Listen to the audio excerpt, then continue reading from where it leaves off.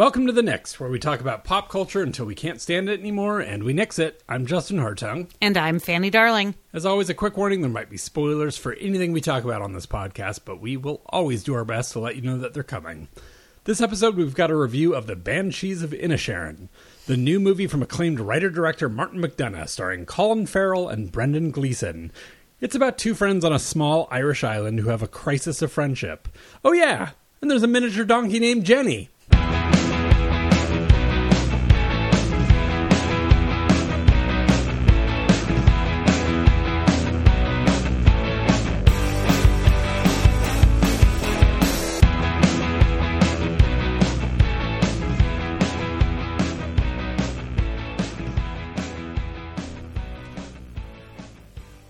All right, as always, rate and review us wherever you are able to do such things. It helps people find us. Please do that. We'd appreciate it. All right, should we talk about Banshees of Inisherin? Yes. We did not write a synopsis, I'm realizing as I start recording. But I think we can wing it. We can wing it. The Irish writer-director Martin McDonagh, you will clearly jump in and correct me here for anything I screw up. No. Most recently, was nominated. One Best Picture. Right? Yeah. And he might have won screenplay for that as well. And yes, he did, because I remember Phoebe Waller-Bridge losing her mind. And it's 3 billboards outside of Billings. Yeah, everything about McDonagh, my brain shuts down for some reason. It's not just the Irish. So this is his. I don't know how many movies has he made at this point. This is technically the 5th, but it's really the 4th that was in wide release. He did a small. It was called like Sharpshooter or something. He did a small Western very early on before In Bruges. Okay. But nobody's seen it. So this is his 4th. And this is a reunion of those two actors. Colin Farrell and Brendan Gleeson. And it is set during the Irish Civil War in the 20s. It is in a town that Fanny and I... less than 6 months before the end of the Irish Civil War, actually. Okay. Which is why the month was kind of important. And we spent a lot of time figuring out how to pronounce it, whether it was a real place, and our verdict is... It's not a real place. Yes. So they can pronounce it incorrectly if they want. There you go. I kept hearing Inisherin, and I kept... running it by Fanny, our Gaelic Irish expert, and she had other thoughts, and then the movie was clearly they were saying Inisherin, but then it was clearly not a real place. Right, it's a fictional island, so they get to say it how they want. I only went with Irish pronunciations and the internet pronunciations, which would have been Inisherin, an E instead of an A, and it could be the dialect of over there in County Galway. I don't know. So the plot of this thing is basically it is two friends that have just been pub buddies for a very long time. One of whom, Gleeson, suddenly is just not interested in the friendship anymore and just kind of cuts the Colin Farrell character out with very little explanation. I'm so sorry I'm forgetting the names of the characters, but the Colin Farrell... Colm and... Colm is Brendan Gleeson, and I do not remember Colin Farrell's name. Crazy. You're just like, it's Colin and Brendan. It's Patrick. Yes, Patrick and Colm. Okay. So he is really trying to figure out what he did wrong in this friendship, to see if he can mend fences. Very quickly, I don't think it's too much of a spoiler to say, Colm is saying... if you do this, I am going to start inflicting harm on myself in sort of a surreal moment. I'm going to cut off my fingers and give them to you. It's in the trailer. Okay. This is not. And so it's sort of about how they negotiate this, how serious he is about it. So I think we'll do a short, no spoilers thing first. Yeah. Because, I just feel like it's that kind of movie. Mm-hmm. What did you think of this? I loved this. This was I love all of Martin McDonagh's plays. I've never seen one on stage, but I've read all of them. Specifically, his there's a kind of a trilogy of plays: the Beauty Queen of Lahan and the Lieutenant of Inishmore, and then there's one other that I cannot think of the name of. And they are sort of they were always supposed to be a quartet, and they are a trilogy of exactly this type of small island, small town Ireland, most of them around they play into the Civil War as well, and they're really, really funny and deep dives into melancholy and depression, and with some sort of big, vibrant, basically piece of violence in them. And so this took what I love about McDonagh's films in their beauty and their scope, and then took his stage writing, and they meshed them together and they made this marriage, and it was lovely and beautiful, and I was enthralled the entire time. You? Yeah, same. It's like I sort of don't have a ton of McDonagh experience. I just know there was so much blowback about Three Billboards, and I started in my head to be like, wait, should I not like that movie? I don't know. I don't remember what I felt about it. I remember loving Frances McDormand and just thinking it was a well-written, it did, I think the complaints that maybe it felt a little like somebody outside of the culture were the only things that I'm like, maybe, but all I notice is right away in this, I was like, oh no, yeah, he's right inside the culture. Yes. So nobody can lob that complaint at this. Whether or not it's a valid complaint, I don't know. But I think you have been obviously blaring the Left Side Street horn for both these actors and this director for a while. And man, he is, I will say Farrell has just been so good for, I don't know, like the last, I don't know. There was just a period where I think it wasn't even that he was bad. It was just like he disappeared into bad choices. And no, I think he got cast. I think because he was so stunningly good looking that they tried to shoehorn him into action films. Yeah. And he it was a terrible idea. Those, right. Yeah, well, and I think that he was miscast. And I think that casting agents and studios really wanted him to be something he's not. This is the John Hamm. This is the all right.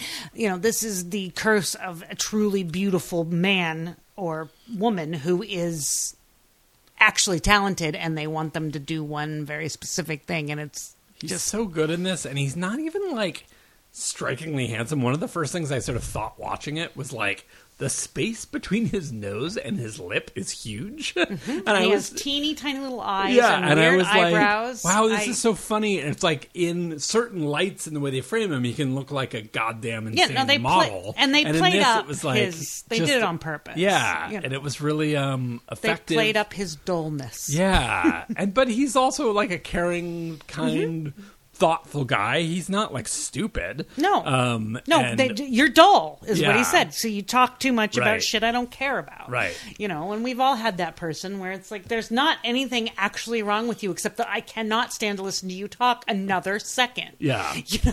So and maybe we'll have to save this for spoilers, because I want to get into whether or not that's what was really going on. I'm very curious about your read on kind of what that was about. But I will just say before we get into the spoilers, I really liked this. I found myself really moved and like kind of deeply sad afterwards. I came home and I was telling Dave, my husband, about it, and I was really like I was just sort of, I don't know, as anybody who's been through like friendships that fall apart or whatever. No, it's and you very don't know why, melancholy. and it's hard to sort of figure that out. This really moved me, and I don't think that also people write about like male friendships very often in such a sort of astute way. And like maybe there was a better way to handle this on either side, but especially on the Colm side, like there's but also sometimes you got to do that. So it's like a weird, like, just sort of one of those things of like, the shit isn't fair and it's painful. Right. But anyways, I think we need to get the spoilers before we go any further. One finger, one finger, two fingers. Yeah. Three fingers. Okay. I do want to talk about, I don't know, but I was sort of like, is this a metaphor for kind of just like English-Irish relations? Is that I do the cutting off your nose to spite your face type of yes, and absolutely. That's why they should have showed his bloody stump so bloodily. I do absolutely think this was talking about the Irish Civil War and also going into Natra Blodley and the Irish independence. Of course, we want that, but what do we do when we kill our own children? When we cut off our own fingers? When we punch ourselves in the face? What is it that we have to sacrifice to gain our independence. Yes, I think it was a very... It wasn't on the nose per se, because you do have to dig for it a little bit. But once you see it, yes, it's this guy wants his independence from this person who's sort of just always been there somewhat innocuously. And so he's willing to do these terrible acts of violence to himself and to his own community in order to gain his independence. And living on this island surrounded by this civil war also feels like, well, what the fuck else do we have to lose? We can't... It's happening around us and we don't have any control. So the only control is you have to stop talking to me or I'm going to cut off my fucking fingers. Right. You know? Even though your whole thing is like, I want to move into this world of being a musician and write things that matter. And yet and that lasts you can't beyond play anymore Yeah. because you've cut off your fingers. It's a lovely song, Colm. Oh, God. It's so just like, it's maddening to watch because you're just like, you clearly like this guy, even as you're sort of done with him. Right.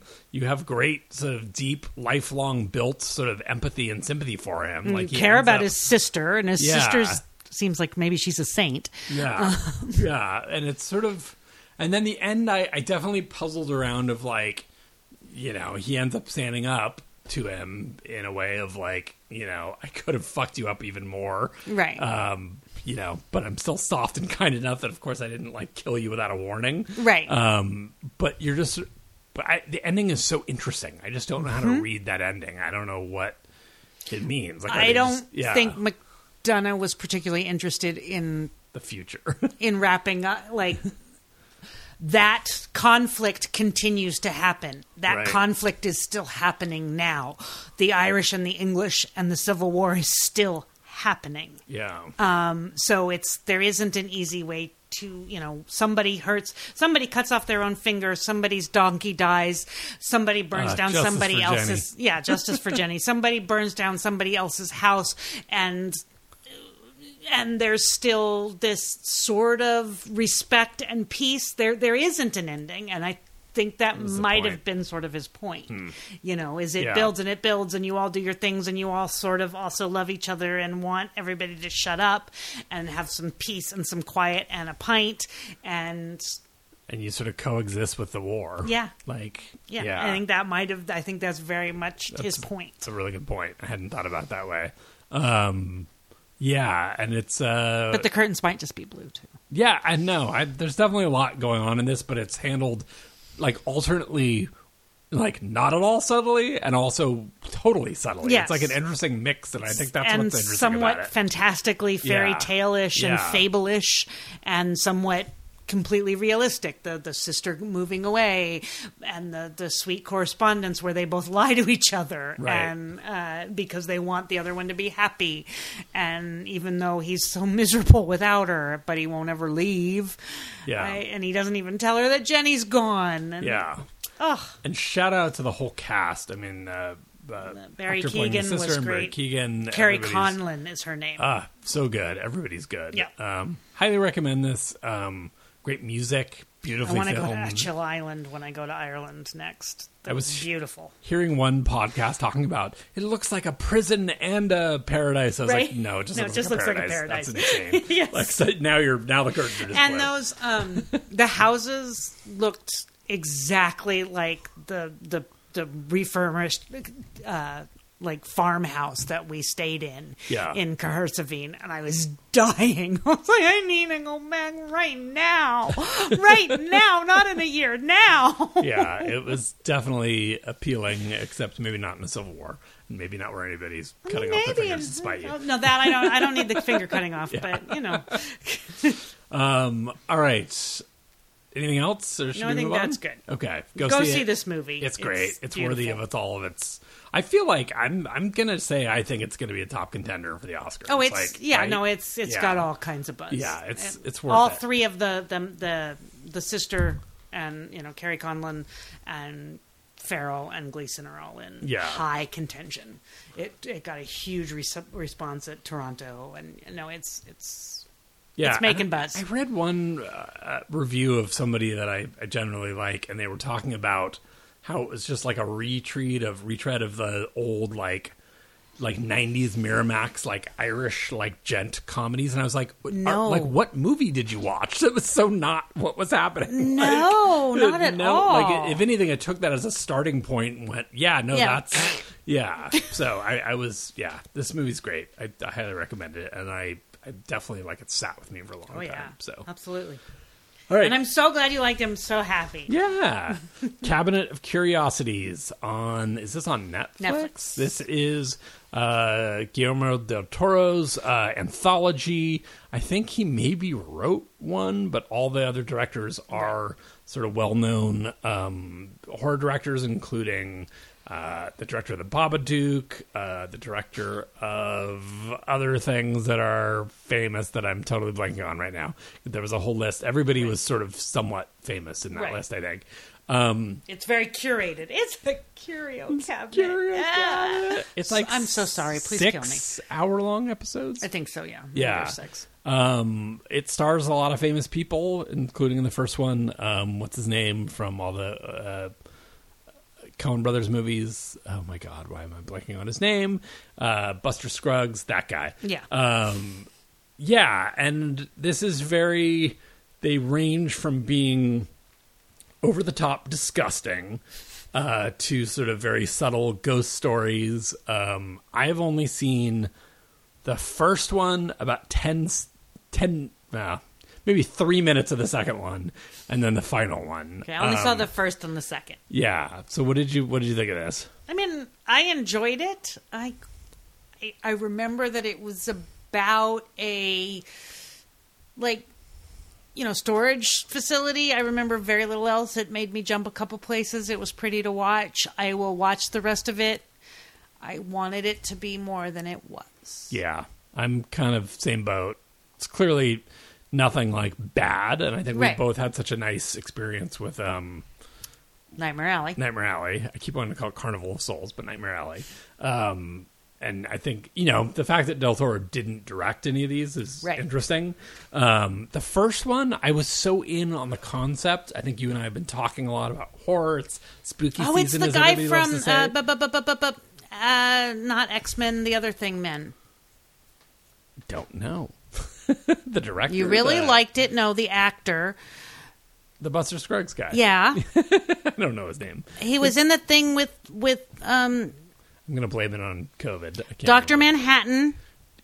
Was he in that too? Yes. Remember, he was he had the silver mask. Oh, was that him? He has 3 names. Anyway, go ahead with what you were saying. Okay. So this is the first one has a great setup. There's Nazis. There's a cult. There's a storage thing. There's like a white Southern kind of racist-y guy. I was super into the premise of this.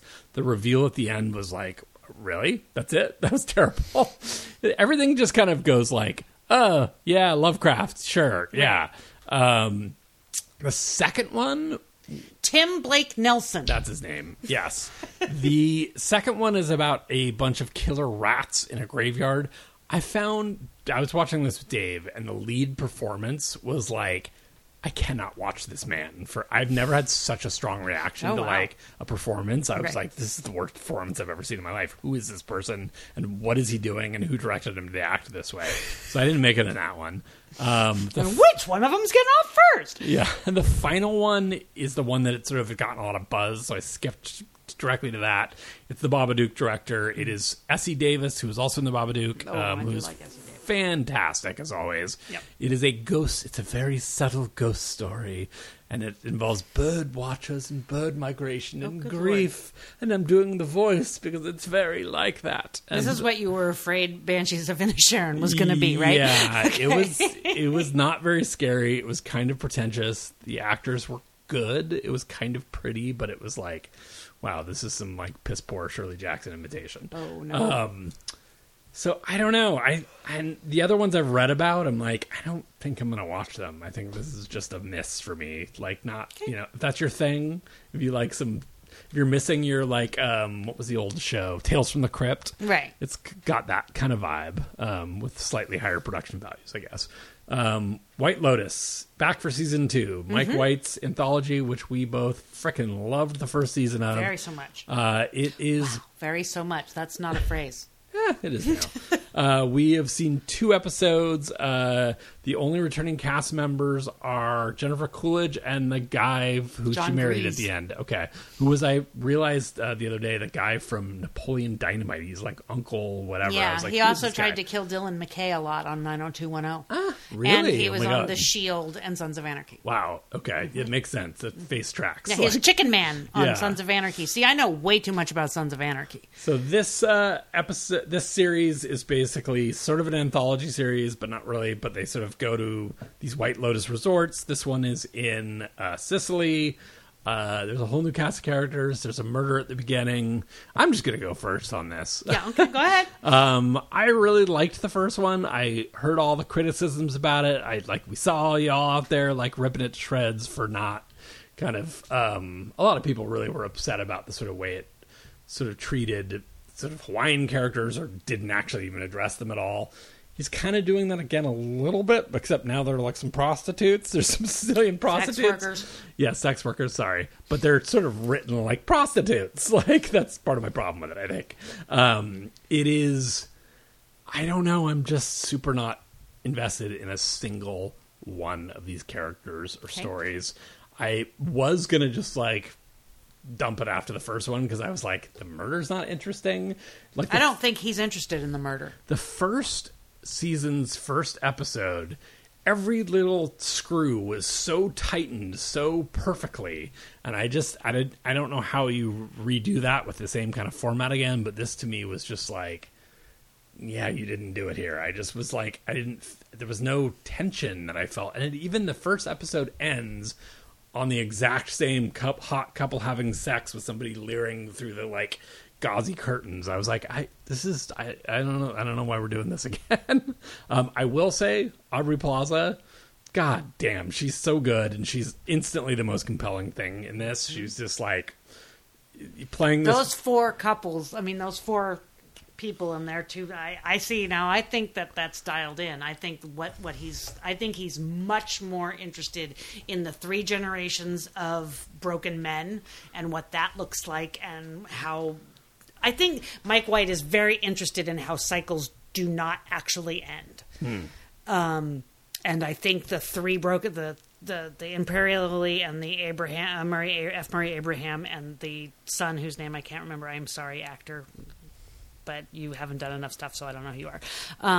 And there are 3 different ways that they all think each other are terrible, and yet they're all terrible. It was really interesting. I think the Portia character is golden. I think the 2 couples who are judging each other constantly are very... I don't think Mike White is interested at all in the murder. I don't think he cares who the dead body is. He's going to write that in because that's part of what he sold it on. What the HBO wanted them for, Yeah. you know. It wasn't a big deal in the first season. I don't think it's a big deal in this season. I gotta be honest. I don't really care about Jennifer Coolidge. I don't know why she's the follow-through character, and I kind of hope she's dead.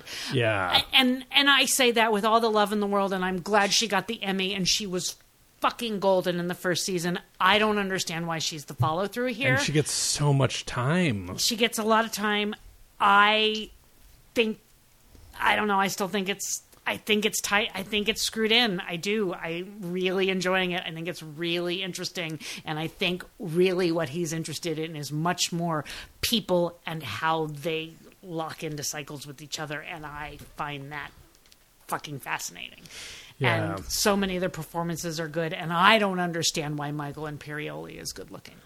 Yeah, the math doesn't work. That hair and the amount of whipping going on in that hair and blow drying is insane. Well, I mean, but that goes with that what did character. they do with that hair? Yeah. I mean, I think that goes with the character, the way they have him styled. He's so unlikable. I know. I feel like everybody in the first one was like crisply unlikable, and yet you sort of saw complexity in the writing that I'm not getting here. See, I don't agree with you. So I do see it. Yeah, So. I think this is going to be one you're going to have to tell me how it ends or whether I should give it. All right. I've heard that it actually gets better. I'm sure it does. And I will say, even the second episode, there were a couple scenes that I was like, okay, that was a little better, but it just, to me, what I loved about the first one was the tightness of it and the I'm really screw enjoying. tightening. I'm so sorry, girl who plays Portia, who was also in some other things that I really enjoyed recently. God damn it, I am so sorry. She's the assistant? She's great. Haley Richardson. Thank you. And she's been in a couple of things that we have seen recently, and she was great in both of those things, and I cannot think of them right now. She's really good. She is. I think she's giving an amazing performance. I think Theo James is good. I think his wife is good. That's the rich dumb ones who may or may not vote. I think they're both good. I'm not so sold on Will Sharp, and I do think it's that his accent work is. Who's he? He's the Aubrey Plaza's husband. Oh, he's terrible. Yeah, and I think he's really concentrating on not sounding British instead of on acting. Yeah. So why didn't they just make him British? Yeah. Because Theo James is also British, and he's hiding his accent pretty well. Yeah. I disagree. I think the performances are actually very good. F. Murray Abraham and his whole rape scene was just, I don't know. I think you did, though, just to be fair, list half the cast you thought were not maybe on point. And no, I said they were on point. No, but you just listed half that weren't, or at least the characters themselves. I don't know. No, I said all those people were good. No, but you listed Jennifer Coolidge. I mean, her husband. Okay, I said cares. one person I didn't care about. And then the guy with the bad accent. Okay, that's 2 out of 8. Okay. That's not half. Right. That's 2 people. Other 8 people, I don't know. And then we don't really our Murray stand-in is that woman at the desk. Don't really care about that. I think she's hilarious. Yeah. I love her. I think she's great. And I love the complete juxtaposition aside from Murray, trying to just appease everybody and her being like, you're old and you put your luggage in the wrong place. And and that scene where she gave Imperioli a hard time about putting them on the room, man, I think she's great. All right. Well, I'm gonna look forward to an update on that. All right. The Vow. This is back on HBO Max. The documentary about the Nexium cult that I believe last we checked in on at the end of season 1. I said I will absolutely not watch season 2. You did say that. That's exactly what you said. I'm calling myself out. I am always going to stand in my truth on that. I wasn't going to watch this, and you talked nice things about it. I did. And I think even on the podcast a little bit. And was that last time did you talk about it? I can't remember. Yes, I just said that it had started and that I think they are constructing a very good second season. It's really pretty good. And in fact, in some ways, better than the first season. I think it is better than the first season. It's a little less kind of just salacious whodunit, get to the branding, the first season is so focused on just exposing the case, and this gets into deeper. I mean, they get different. The animated courtroom scenes creep me out a lot. They're a little creepy, and the voice acting, they do the recreations of the voice. It's a little weird, but it's. I mean, the fact that they get Nancy Salzman to do this, and it's such a deep dive of you just watch it and you're like, well, you fucking knew this was on your you're complicit. This is your daughter. You are complicit, and then she says it, and you're like, I'm still angry. Yeah, at you. say it again. Yeah, and you really say it more. Feel that it's real, but you also are a little too crocodile tears too late. You knew how, but it's cults. And I don't care how many weird old lady sculptures you put on your wall as punishment. That old lady sculpture in her house is fuck is that thing, Justin? Terrifying. How could you live in a house with it? Is that her actual mother preserved? There's a whole nother series about that. Yeah, thing. I need answers. Yeah. But it's really sad. And watching, I think I'm getting ahead of myself here, but you see characters from the first season sort of watching this unfold in kind of the courtroom, and their empathies sort of build, but also their anger build, and it's a deeper look at it's a less sensational look. And each episode, I think, focuses on a new character in kind of a deep way that I think the first one sort of lacked in that sort of focus. So I'm just finding it a little more you often talk about, cult shows are fascinating, and I'm always it just feels a little salacious. I'm like, oh, this is actually getting it what's behind all of that in a way that I'm finding interesting. I hope it stays interesting all the way through. I'm starting. I mean, you only have 2 more episodes. Okay, yeah. And God, that Keith Raniere fuck. I heard he got roughed up in prison, and I may have cheered. right. I'm sorry. I don't want... I mean, roughed up, fine. I don't want anybody to be sexually assaulted in prison. I don't wish for that. I find it's awful. You want to rough him up a little bit because he's a jerk? Yeah. Fine. Play volleyball with him. Play it roughly. That's fine. I don't care. Smack him in the face with the volleyball. And he probably tried to, cult out the inmates, and they were like, no, and we're going to smack you. Yeah. And I'm okay with that. Yeah. Reboot ended. Finished. Hulu. This was only how many episodes? 8? 8. This is talk about leave them wanting more. It was too short. It was a little like my brain still can't handle that was only because it felt like it was just getting really going. This is a show that I have been hearing more and more every other podcaster and social media person being like, have you seen this show? It's fucking hilarious. This show's great. I'm so excited for season 2, which I think has been ordered. Has it? I don't know. They better. It hadn't as of my last check. Keep Vamp. I will find out. They got to reboot. They got to reboot it. They got to renew the reboot because it is so funny. It's so smart. It did a really perfect job of table sitting, in a first season of kind of what you want to understand about these characters, what their sort of weaknesses are, what makes them annoying, what makes them lovable. All the pieces are in place. I just cannot wait to see what they do. It is not officially renewed yet. Oh, they have to renew the show. It was just getting going. I mean, I have faith that they probably will. It's got all kinds of critical acclaim. I think it'll be okay. We said from the very beginning, if they can crack this multi-generational, true diverse writers room, and it just the whole season, it was a huge central part of the show. They know exactly what they're doing. Even the dumb kid and Johnny Knoxville's character, I care about all of it. I'm into it. I'm so happy for Rachel Bloom, who we're seeing shortly. Yay! I'm so excited. Yes, we're going to see Rachel Bloom do her new one. She said, "We're gonna do. I'm gonna work. I was working on a show. Let's see what happens." Yeah. That's the title. We're gonna go see her live in San Francisco. We are so excited. She's just so good in this, and Paul Reiser's so good in this, and everybody's good, and it's funny, and it's sharp, and it's it's like people talk about just sort of light TV that doesn't stress you out or whatever. And usually I'm like, well, that's garbage. It should engage you. I'm like, no, it doesn't always have to. This is a perfect example of it's kind of hitting soft, easy targets, but it's doing it really well. In a thoughtful, sweet way, and you do still care, and it's not no stakes, and it's not, and the cast is so charming. Yep. More Reboot, please. Yes, please. All right, what have you been doing on your own? I watched Mighty Ducks, The Vaccinated Game Changers. The Vaccinated Okay, so Emilio Estevez is no longer on the Mighty Ducks Game Changers, and it has something to do with vaccination status. Now, oh no. He's not anti-vax, but he didn't... I don't know. It's not clear what happened. Okay.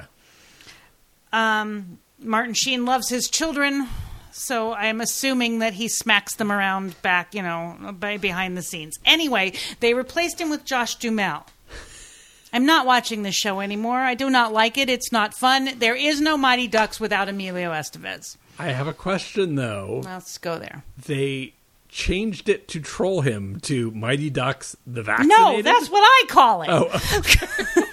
Oh my God, Justin, literal heart tongue. Oh, that would have been the most amazing troll ever, though, if that actually happened. Mighty Ducks the Vaccinated season.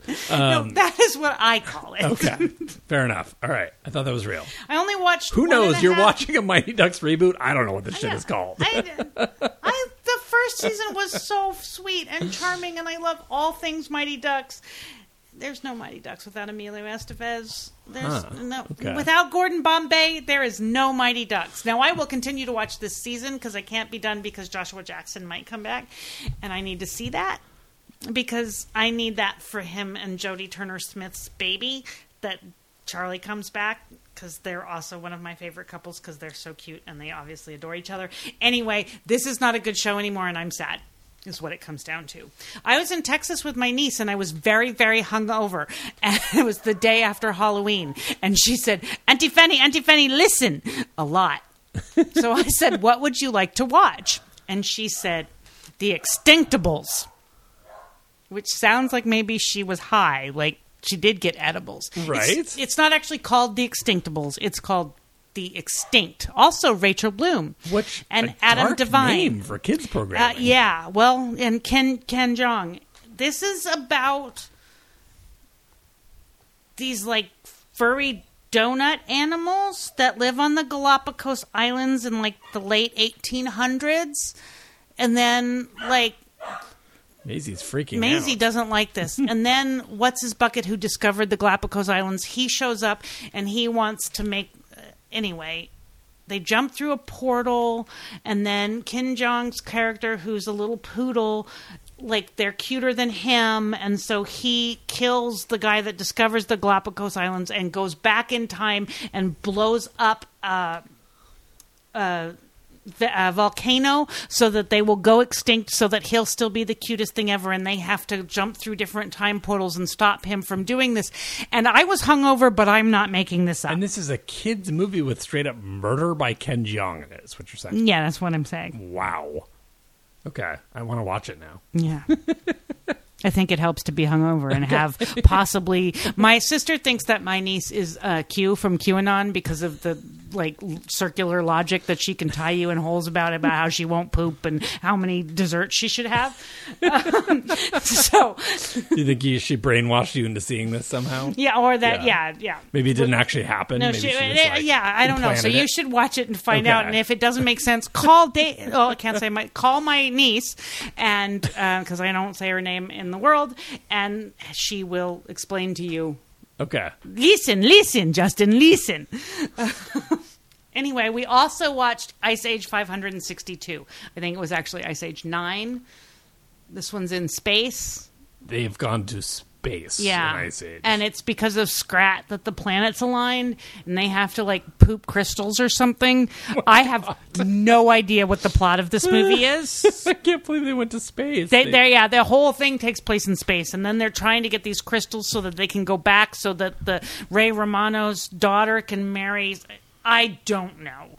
And are these movies made for like $3 now? Do they look like they pencil still look sketches? okay. They look okay? But, okay. I think they're not made... But left to my own grown-up devices, I watched Love is Blind. Which, when I get home tonight, the newest episodes will have dropped. You're because Netflix is doing this fucked up thing now, where instead of just dropping everything, they're like, no, here's 4 episodes. Here's 4 more episodes. Wait a week, here's 4... I told my sister this. I said, what the fuck? And she said, well, this is your lesson in delayed gratification. I said, no, I'm old. I could die tomorrow. Give it to me I now. need to know which one of these idiots gets married. I told you the premise of this show, right? Yeah. These people live in pods. They propose to each other after like 3 days, and then they like get out of the pods, and it turns out that they're all terrible, horrible people. Women, like really successful women wanting to give up their names to man children. There's this guy, Bartiste, who has told his intended that looks 100% matter. They just fucking matter. And that he thinks basically she's unattractive and old. And that his sister started to cry when she found out that Nancy, this is his fiance, is pro-choice. And this is the Texas edition, right? Yeah, this is in Dallas. And so all these people are trying to pretend like they're not sweating everywhere. And not crazy. And not half of them aren't. There's this guy, Cole. Oh, he's a piece of shit. And he is in love with the ballet dancer, Colleen. And so he has to, like, kind of, like, learn to love his like, amazing woman, Zanab. Zanab and Colleen look like if you put them next to each other, you would not be able to tell them apart, Justin. First off, that's not saying much, but like I can barely tell them apart. The main difference, Zanab's not white. Okay, I think she's Iranian, I believe, or Persian. But she's beautiful, and she looks almost exactly like Colleen. Anyway, the new episodes that'll tell me, they left me on a cliffhanger about whether or not Bartiste is going to say yes to Nancy, who is a slumlord, by the way. Nancy deserves to get her heart broken for other reasons aside from, she's pro-choice, yay, go Nancy, but she's also a slumlord. Oh my God. Yeah. It's like RuPaul and fracking. Yeah. How many seasons is this? This is the 4th season, I think. Something getting you, so. Oh, yeah, it's a train wreck. There's a train wreck of terrible people. Nice. And I like that shit. Nice. Anyway, that's what I've did. Oh, and I've started the new Adam Silvera Deathcast novel, so I will need therapy in about 4 days. Nice. Okay. I saw you. Triangle of Sadness, which is currently in theaters. We also forgot to say Banshees of Inisherin is only in theaters, but I think maybe coming to HBO or something soon. I mean, I'm not sure. Oh, yeah. And I will say that Haley Lou Richardson was in Unpregnant that I loved so much. Nice. And she was also in something else that we saw. But cool. She was in After Yang. That was it. Got it. Triangle of Sadness is Ruben Östlund's new movie. He is, I believe, Danish. He also directed The Square, which I kind of have always been wanting to see and need to go back and watch. This is very much like, talk about easy targets, just satirizing the rich in a very, like, sort of old-fashioned 70s, like, make fun of, like, ridiculous, like, decadence and class, like, just disgusting behavior. And this is kind of in 3 parts. The triangle, I think, is part of it. One is setting up this kind of couple at the center. Second part gets them with all these terrible rich people on a yacht. They hit massive storms, mostly because Woody Harrelson is this alcoholic socialist, is arguing with a Russian capitalist and not paying attention to the boat, and the boat goes into crazy, like, swells, and everybody starts vomiting all over each other, and toilets explode. If you've seen the trailer for this, it is they really do, for the trailer, for the amount of barf and poop that are in the trailer, that is not proportion. It doesn't represent the actual, like, amount it is in the film. That's nice. Yeah, but it's also pretty gross. There's a lot of really gross vomiting. I couldn't. The emetophobe in me. I found doessomeonevomit.com. Nice. It's on doesthedogdie.com. That's my, like, right, common sense media. Is you're like a emetophobe. There's sliding around in vomit. No, yeah, not it for gets family. really, really into it. I will say it was very funny. We laughed a lot. We were sort of like, wow, this is like if John Waters got like $1 gazillion. Like, this is the movie he would make. It's beautifully filmed. It's pretty funny. By the time the third act, sorry, spoilers, they end up in a situation where all of the crew of the boat, like the actual crew, is sort of like everybody's depending on them for survival. So it's like the social order flips. It's nothing you haven't seen before, but it's a well done version of it, and we laughed a lot. It's also beautiful, like the way it's shot. It's great. And the lead woman, who's forgetting her name, but she is one of the main crew people. People are starting to get some Oscar buzz around her, and she deserves it. She's fantastic. She's so funny and so smart in it. I've been reading Spooky Season, Just Like Home. This is Sarah Gailey. I don't know who this author is. I don't even remember how I'm sure I Googled some ghost story list. This is yet another ghost book that ends up somewhat satisfying. Although, you know what? There was a ghost in it, so I will say that. Good. It just had a great setup. There were some really scary parts in the beginning of it. It is about a woman who is going home to take care of her ailing mother, who's kind of on her deathbed. Her mother was very cruel to her growing up. Her father is very fanny. This is also the minute I find it, these things like the dad was a serial killer and now he may be a ghost haunting the house. And you're like, oh God, really? You couldn't just keep the serial killers out of it. You had to just like muck up your ghost story.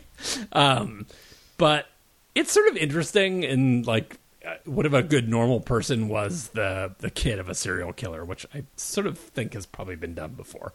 Yeah, probably. Yeah. Dead Silence is, speaking of things that have been done before, this is a book by S.A. Barnes, another author I don't know anything about, and I just Googled and started. I know. I think I've talked about some. I've read some of their stuff. This is the most blatant pastiche ripoff of like 5 books more movies than anything you've seen before. It's Alien and Aliens and Event Horizon, but you know what? It worked. It was a well done pastiche, and I think you and I have been talking about sometimes like you just got to just do that and just go with it, and it's fun. You turn off your originality brain. If you turn your pages and you are having a good time, that's all that matters. This was again ghosts, teased ghosts, didn't end up ghosts.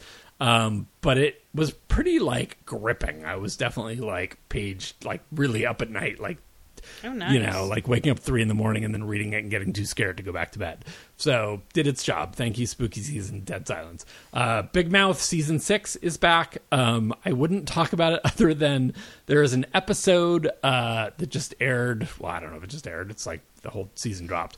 It is all about, you know, they have the shame kind of characters or the shame wizards. Mm-hmm. There's an entire episode about women and the shame of the vagina. And it's all the female characters, and it just deals with like all sorts of like yeast infections, like basically like, you know, not getting your period on time. It is so well done and so thoughtful, and made me like actually like get a little like teary, because Big Mouth does that to me weirdly sometimes. It does. This is such a sweet, weird show. It just continues. Like I wouldn't say that it's like every episode's a home run, but like every season there's a couple episodes where you're just like, thank you for making this for people. Like it's really like, right. No, I get that. Like, because you know that they're like kids that grew up on South Park who are now watching Big Mouth, and they might, you know, be incels living in their basement. And if they can like think a little bit about the characters that they like actually being thoughtful and having real like problems and real bodies and, you know, dealing with sort of different kinds of issues, I just appreciate it. Fanny's going to take us out with a few upcoming things. We might have a little time before we record. We're going to, we're focusing on a couple other fun, creative things. But and the holidays are coming up. We'll get there. So it might be toward the end of November, which means we have Dead to Me coming into Netflix in its final season. Echo 3, Michael Huisman, probably going to be crap, but who cares? It's What Michael. is it? What happened? I have no idea. Okay. It's on Apple TV Plus. Echo 3, it's getting some buzz. I assume it's some sort of, you know, tradecraft spy thing, but it has Michael Huisman. Glass Onion, The Menu, Welcome to Trip and Chippendales, and Justin's most anticipated movie of the year, Bones and All. Yeah, definitely not watching that. If you are looking for something in November, find us on Facebook, because that's the only place that Justin will see you. Just search for At the Next Podcast. We should probably start an Instagram at this point. You can find the podcast on Twitter at the Next Podcast. You can send us an email. Just do that. motiontonix@gmail.com, because Justin will see that too. I am on Twitter at Fanny V. Darling. Justin has. I've officially deactivated my Twitter as of today, and it felt good. So excellent. I encourage people to think about doing that. We will see you sometime toward the end of the month. Bye. Bye.